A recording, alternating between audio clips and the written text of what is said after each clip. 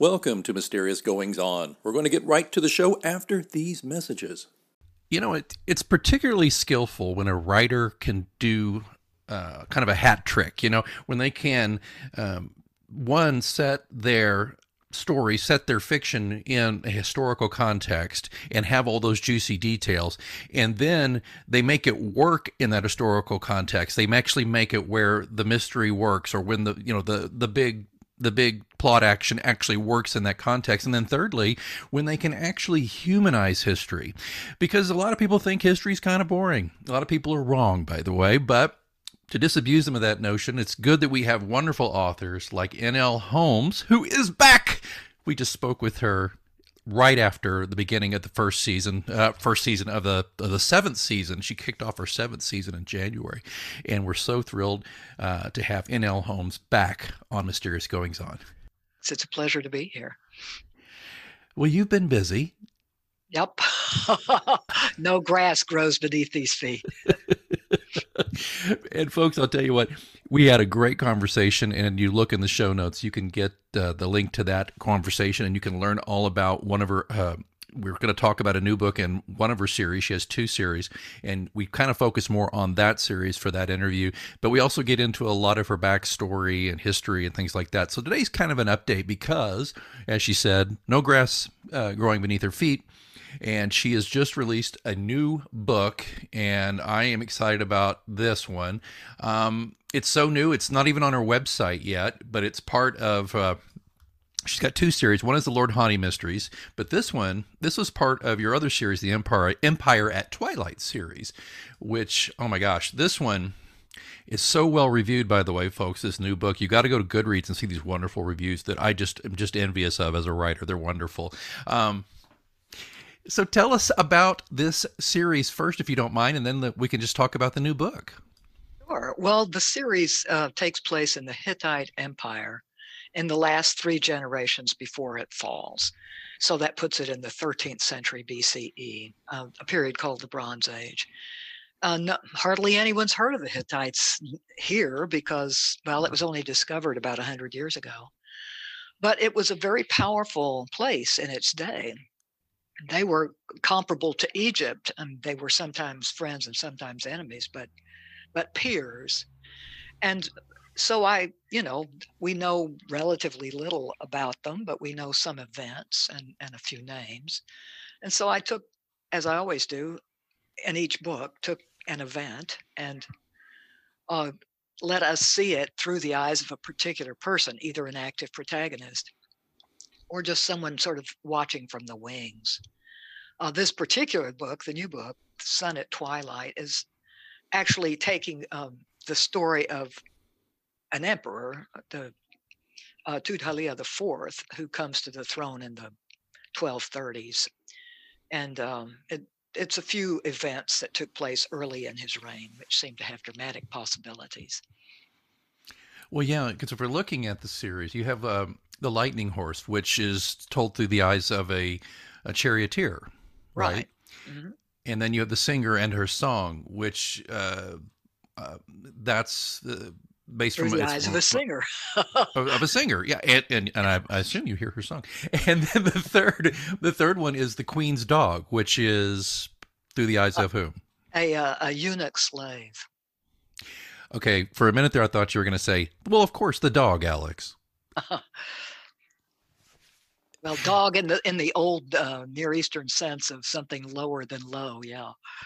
Yeah, a eunuch slave. My gosh, fantastic stuff. So I love this, and the reason I mentioned some of the reviews is because people.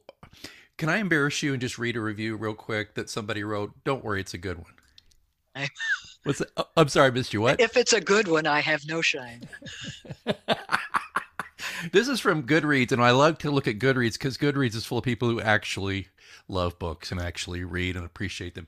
You rarely get a stinker on Goodreads anyway. People on Goodreads, it's been my experience at least, they just won't write anything at all if they don't like it. Usually, there's a few, but I want to see this. Okay, this is the one. This is from someone named Tasha Treadway. She said, "The Sun at Twilight" by NL Holmes. I have absolutely loved this series, which shocks me because this is not my favorite genre. I have loved every book a little more than the one before. This one was just as amazing as the others.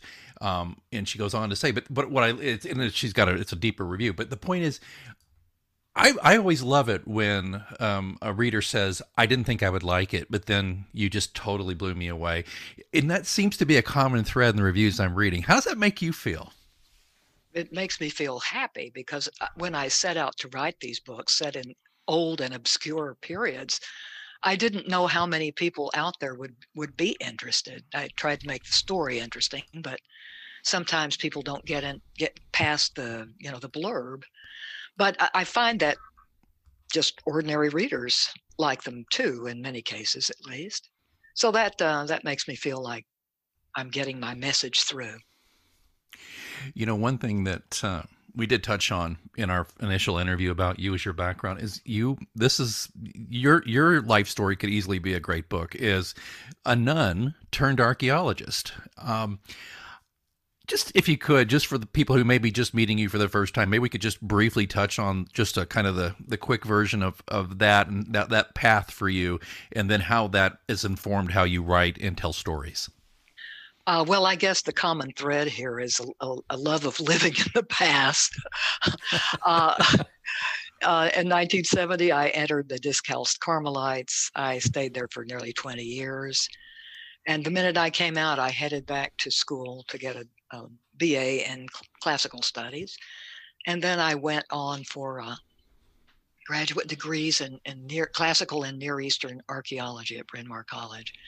And so since then, I've been teaching in one capacity or another with occasional years off to do other things. And it was not until I retired from teaching that I seriously began writing novels with the same sort of mission that I felt I'd had as a teacher. And that is to bring the past to life and show its human side. Was there something about the Hittite culture that as you just told us, has really only been known for about a century? Was there something about it, though, that jumped out at you? Or was it simply because, I mean, what would jump out at me, but I'm not you, obviously, is that I don't think anybody's written mystery series in the Hittites. Probably not. But what about that just made you go, okay, this is it. This is where I'm going to go? Well, for one thing, having taught a class in ancient empires, I knew of a number of events in their history that had dramatic possibilities. But also I found them very appealing because they were quite humane compared to the societies around them. There was hardly anything that had a capital punishment. They were very sexually liberated. So they seemed like congenial folks. And I was eager to learn more about them myself. I like that. Well, in The Sun at Twilight, the blurb here is, as you're saying, you mentioned this, but it's the twilight years, so the Hittite Empire. And I can't pronounce this new leader. I'm sorry, pronounce it, please. Halia. Okay. Tudhalia. Tudhalia comes to the throne as a usurper's younger son, determined to rule according to the traditional values of justice and clemency, despite the harder advice of his ambitious mother and his questionably loyal older brothers. Then we get into some treachery and some things happening here. I'm curious, this is probably a ridiculous question, but you've probably known me well enough to know I'm not afraid to ask anyway. So what do you think if let's just say that these characters, based on real folks, if they could get in a time machine, come up here, and then in their language present them a novel, what do you think they would say to you about how their culture and how they are presented? Have you ever thought about it that way? What would they do if I could actually meet them? What would they say? They would be completely amused, I think, at how imaginative the spin was. Because, of course, we know nothing about these people as individuals. We may know a few of their actions, but the novelist has to look at an action and say, what sort of person would do that? And it could be any sort of person, in fact. Yeah, I just always think about that myself. I've not really written any period stuff or anything of this manner, but it's something I'm going to try to remember to ask myself. If I ever do.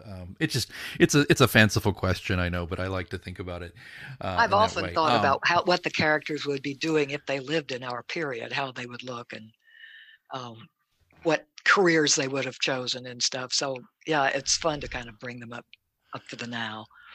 Now there you go, right there. Now okay? You just opened a can of worms here. How about this? Which, if we just to help people think about this a little bit, if they're thinking about reading this, is there anybody in modern day or recent memory that is analogous to your lead character in this story? Oh, that's a good question. I would say some poor sod that's caught in a position of unwanted power. This is something that struck me reading history a lot, that if you're a conscientious person, being a king is a terrible burden. And especially in those days, they were so hands-on. They had to be the warlord and the high priest and the administrator and the judge. So unless you were really into that sort of thing, it must have been deadly. Um, I don't know, maybe Edward VIII, who didn't stick with it very long, but he made us understand how burdensome it could be. Yeah, I was actually just thinking about him. I was going to throw that out, and they say he threw it all away for Wallace Simpson, but come on. Part of it may very well have been, I just don't want to do this life. This is not for me. I certainly get that. Yeah, I have found that there when I think about that kind of thing, I think about Marcus Aurelius a little bit, and I know this is not Hittite. Obviously, this is far later than this, but in the Roman era. But Stoicism is something that I'm really delving into these days, and he was kind of, I think, exceptional in that he had power and wielded it thoughtfully, more so than probably, I mean, you could probably count, in my opinion, just my opinion, and I am not by no means as educated as you are on this, but in my opinion, he probably wielded power more thoughtfully and humanely than most people who ever had such power. Would you think that's fair thing, or am I making a bad assumption? No, I think you're right. And perhaps he was one of the relatively few people who craved power. He just found himself in that position. And then being a philosopher, he tried to wield it for the good of the people. But clearly it affects different people in different ways. History is full of those who adore power and can't get enough of it, abuse it or not, but enjoy their role. When I think of where the United States is today, if we can just take a quick aside here, I think it's not by any means too precious to see an analogy between maybe, if not the last days of Rome, certainly when Rome started to devolve further and further into an authoritarianism. And I just wonder if that whole power as a drug, if it's just something that there are just too few humans who can resist it. For example, if you, and I don't mean to pick on anybody's politics, but just assume, you're the Senate minority leader now, but former Senate majority leader, who to me seems like, just, if I was going to write a book about somebody who absolutely wanted power for power's sake, it would be our friend from Kentucky. Well, I think it's not true in every case, of course, but often it's people who feel a little insecure about themselves, I think, who get off on power like that. The idea of being able to wield something over others. It's hard to know. I'm not a psychiatrist. Yeah. Yeah. Well, it's just interesting. So I think writers listening, pay attention to these dynamics we're seeing in our own capital. I think, especially if you're going to write something along those lines. But let's get back to The Sun at Twilight. So this is the fourth in this series. Give us a little behind the scenes here. You started this series when?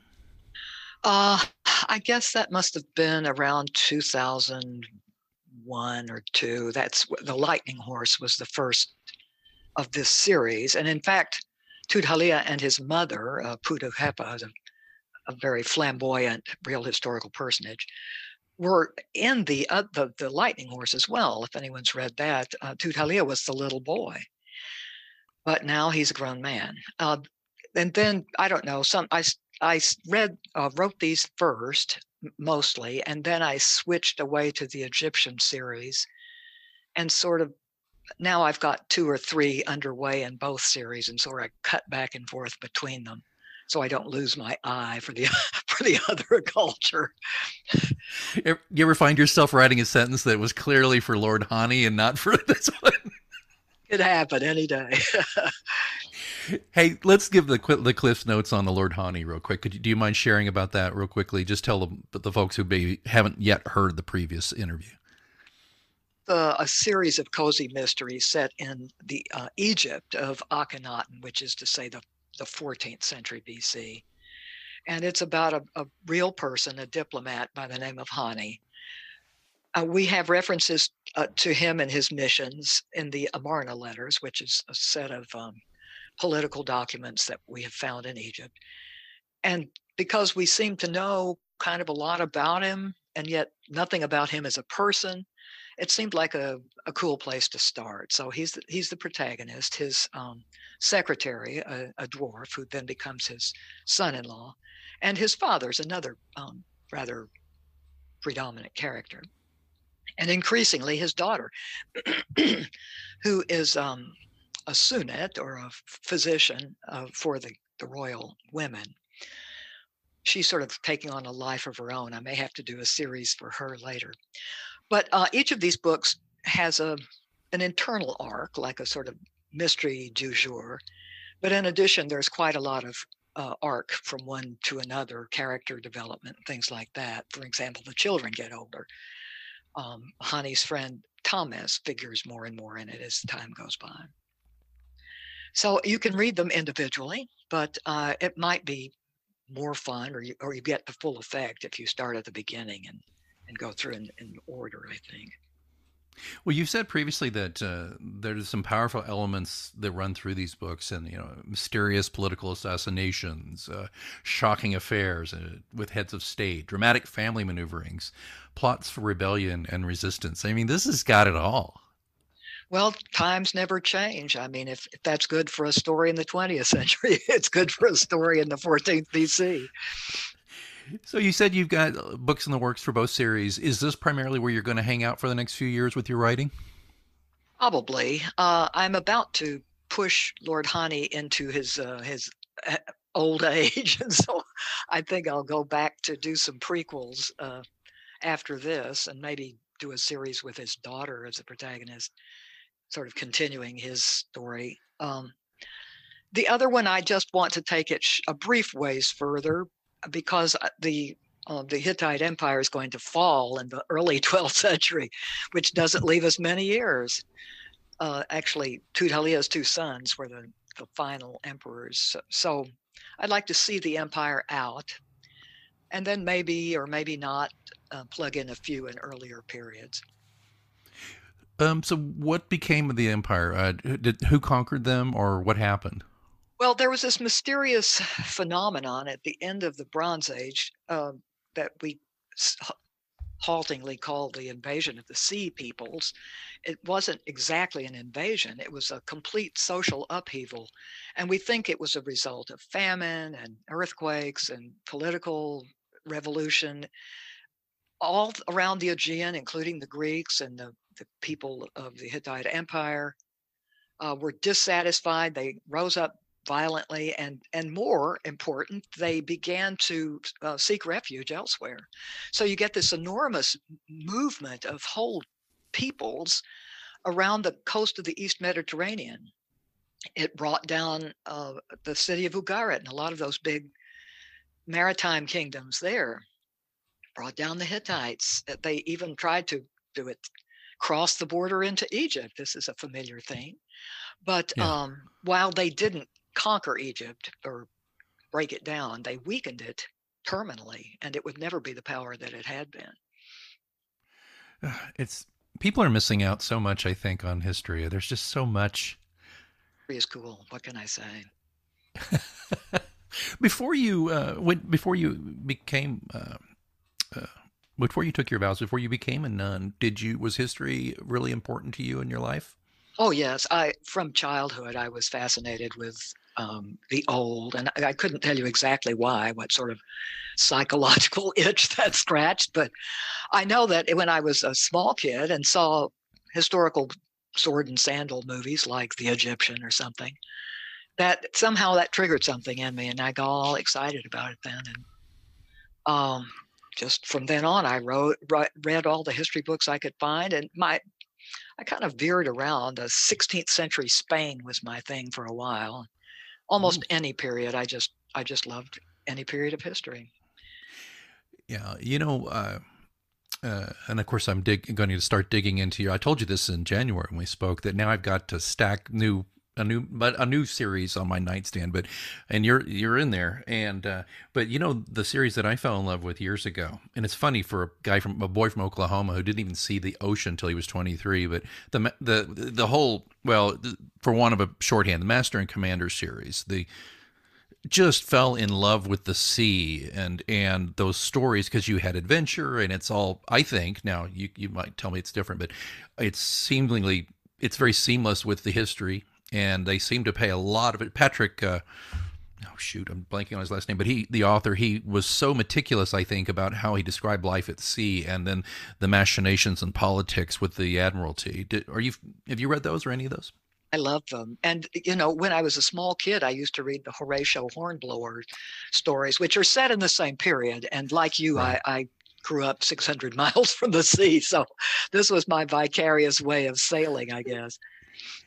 Yeah, they're fantastic books, and so I have tremendous respect for that. And it's funny, I was teasing that you're coming back, by the way, on Twitter, and a listener said, "Oh, thanks for reminding me. I got to buy her series." So she went and bought your series, and I think that the word is going to keep getting out. I think you're doing. It's obviously the series is doing really well, and I'm excited for you. Last question as we wrap you up here, unless you've got something. Of course, if I miss something, you can tell me, but. I think these, now budget might be a problem, but I think these seem to. Uh, I think that these could be a great Netflix series. What do you Oh, think? I can see, especially the Lord Honey series, very easily on television. Well made, maybe the Brits will do it. The problem will be, as you point out, the production values would seem to be very expensive. And maybe you could do it all with CGI. I don't know. But I'd love to Well, see it. Star Wars fans will know that The Mandalorian is 90% done in front of a green screen. Well, that can be done then. And it looks good. I mean, of course, it's a fictional futuristic world that doesn't actually exist, so it might be a little different. But yeah, to that point. Well, anything I've missed while we're catching up? I've so enjoyed catching up with you. Well, I've enjoyed it too. I can't think of anything. Okay, great. Well, how do we find out more about you? The link will be in the show notes, but go ahead and let us know. Where do we go? My website is www.nlholmes, as in Sherlock, .com. Oh, it's fantastic. Folks, go there and check it out. And so you'll find a link in the show notes. Here's what you're going to find in those show notes. You're going to find a link. Now, seriously, if you haven't listened, if you've got these back to front, go back, click on the link, and listen to the first episode where we meet our wonderful guest. Listen to that one. But there'll be links there to her website. There will also be links where you can go buy the books. And I would like everybody who listened to this show and bought the books, and if you reviewed them, which I encourage you to do, I would very much appreciate if you screenshot that review and sent it to me, and I will read it on a future episode of the show. I just think it's important that we support our authors and give them good reviews. I, as an author, know how much one good review can mean to a book and to a series. And I got into a tussle. I'm just going to tell you this real quick. I got into a tussle on Twitter, which I swore I would stop doing, but somebody, I'm just going to tell you, and I think you're so genteel and kind, you're not going to say anything other than, oh, well, how interesting. But here's what happened. So somebody said a question on Twitter, just one of those open questions, what's something that's too expensive? So, of course, I replied, free advice. But that's not what thank you. Well, then somebody said books. Somebody said books. She said, look at this. And she had a picture, said $12.99 for a paperback. That's ridiculous. Well, are you expecting expecting a reaction to that? So well, here's what I said. I said, yeah, what did I say? I got apoplectic for some reason. I don't know why. It just drives me crazy because this is probably somebody who would spend $12.99 without thinking about it for lunch or a fast food restaurant. But it just seems like if you think $12.99 seems to me such a cheap ticket to go to an entry to another world that can take you out of the cares of this one and all the hours we as writers put into our books and all that. I don't know. You're above that, I can tell, but it just made me very cross. I said that I completely understand where you're coming from, and it's true compared to other things. Books are not that expensive. I guess what I'm thinking of is originally when paperbacks came out, it was supposed to be a cheap alternative to hardbacks, and True. They aren't very cheap, comparatively speaking. That's a great point. Yeah, but I did get a little self-righteous with it, but I think you're right. But I think I have this thing I keep saying is I think there's too many people in this country who know the cost of everything but the value of nothing. And that was my high horse for the day. And I just thought of that today. And I know I'll cringe when I listen back to this episode going, Alex, why'd you bring that up? But when I speak to fellow writers, I just think about it because I know we're not talking just a few minutes to write a book here. We're talking literally hours a day for months on end. Well, it's interesting, though. I think things are shifting under our feet. 90% of my book sales are ebooks. And I myself don't even have an e-reader. I mean, I want something in my hand and be able to turn the pages, but I think we're a vanishing breed. I think you're totally right. 90% of mine, although I had a very nice, do you know when I sell paperbacks the most? I sell them around the holidays. Oh, yeah.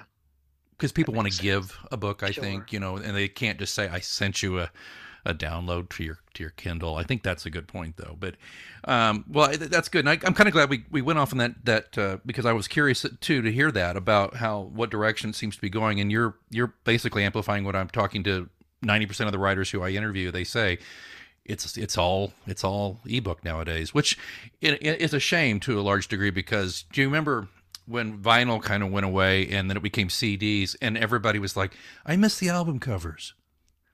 And now people are like, I miss the book cover and I miss the feeling of holding it and turning the pages and smelling it and all that stuff. But I don't think they'll go away completely. Do you?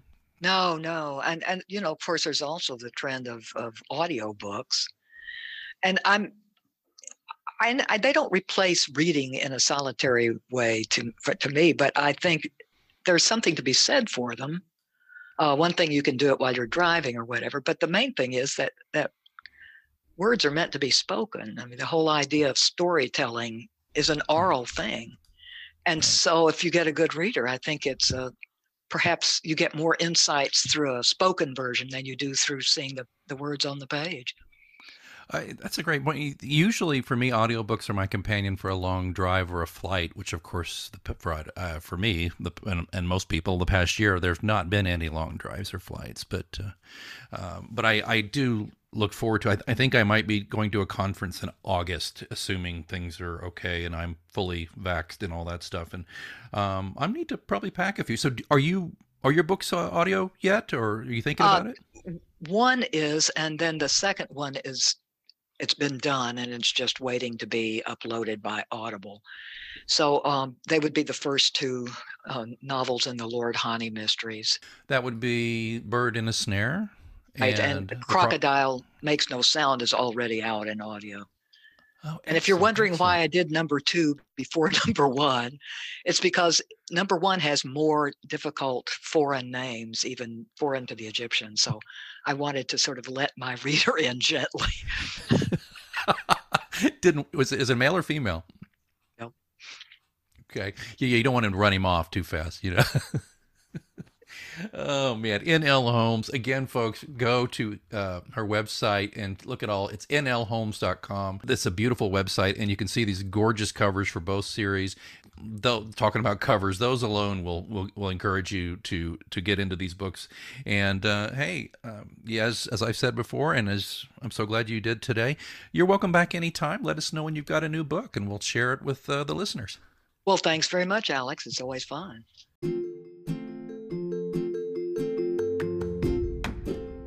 Hi, Hi, I am Connor Brayton, host of the Story of a Storyteller podcast, author of The Longest Night and General Egypt, and you are listening to Mysterious Goings On.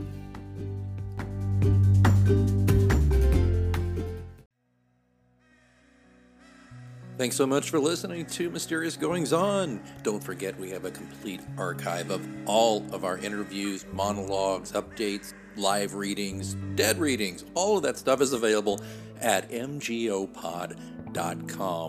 And of course, don't forget to subscribe to us so you never miss an episode. We're on Apple Podcasts, Spotify, all the usual suspects. Please join us there. Again, don't forget, mgopod.com also has links where to find me on social media and how to get in touch in case you want to be a guest here on the show. Well, I think it's time that I move on for this week, but until next time, keep reading.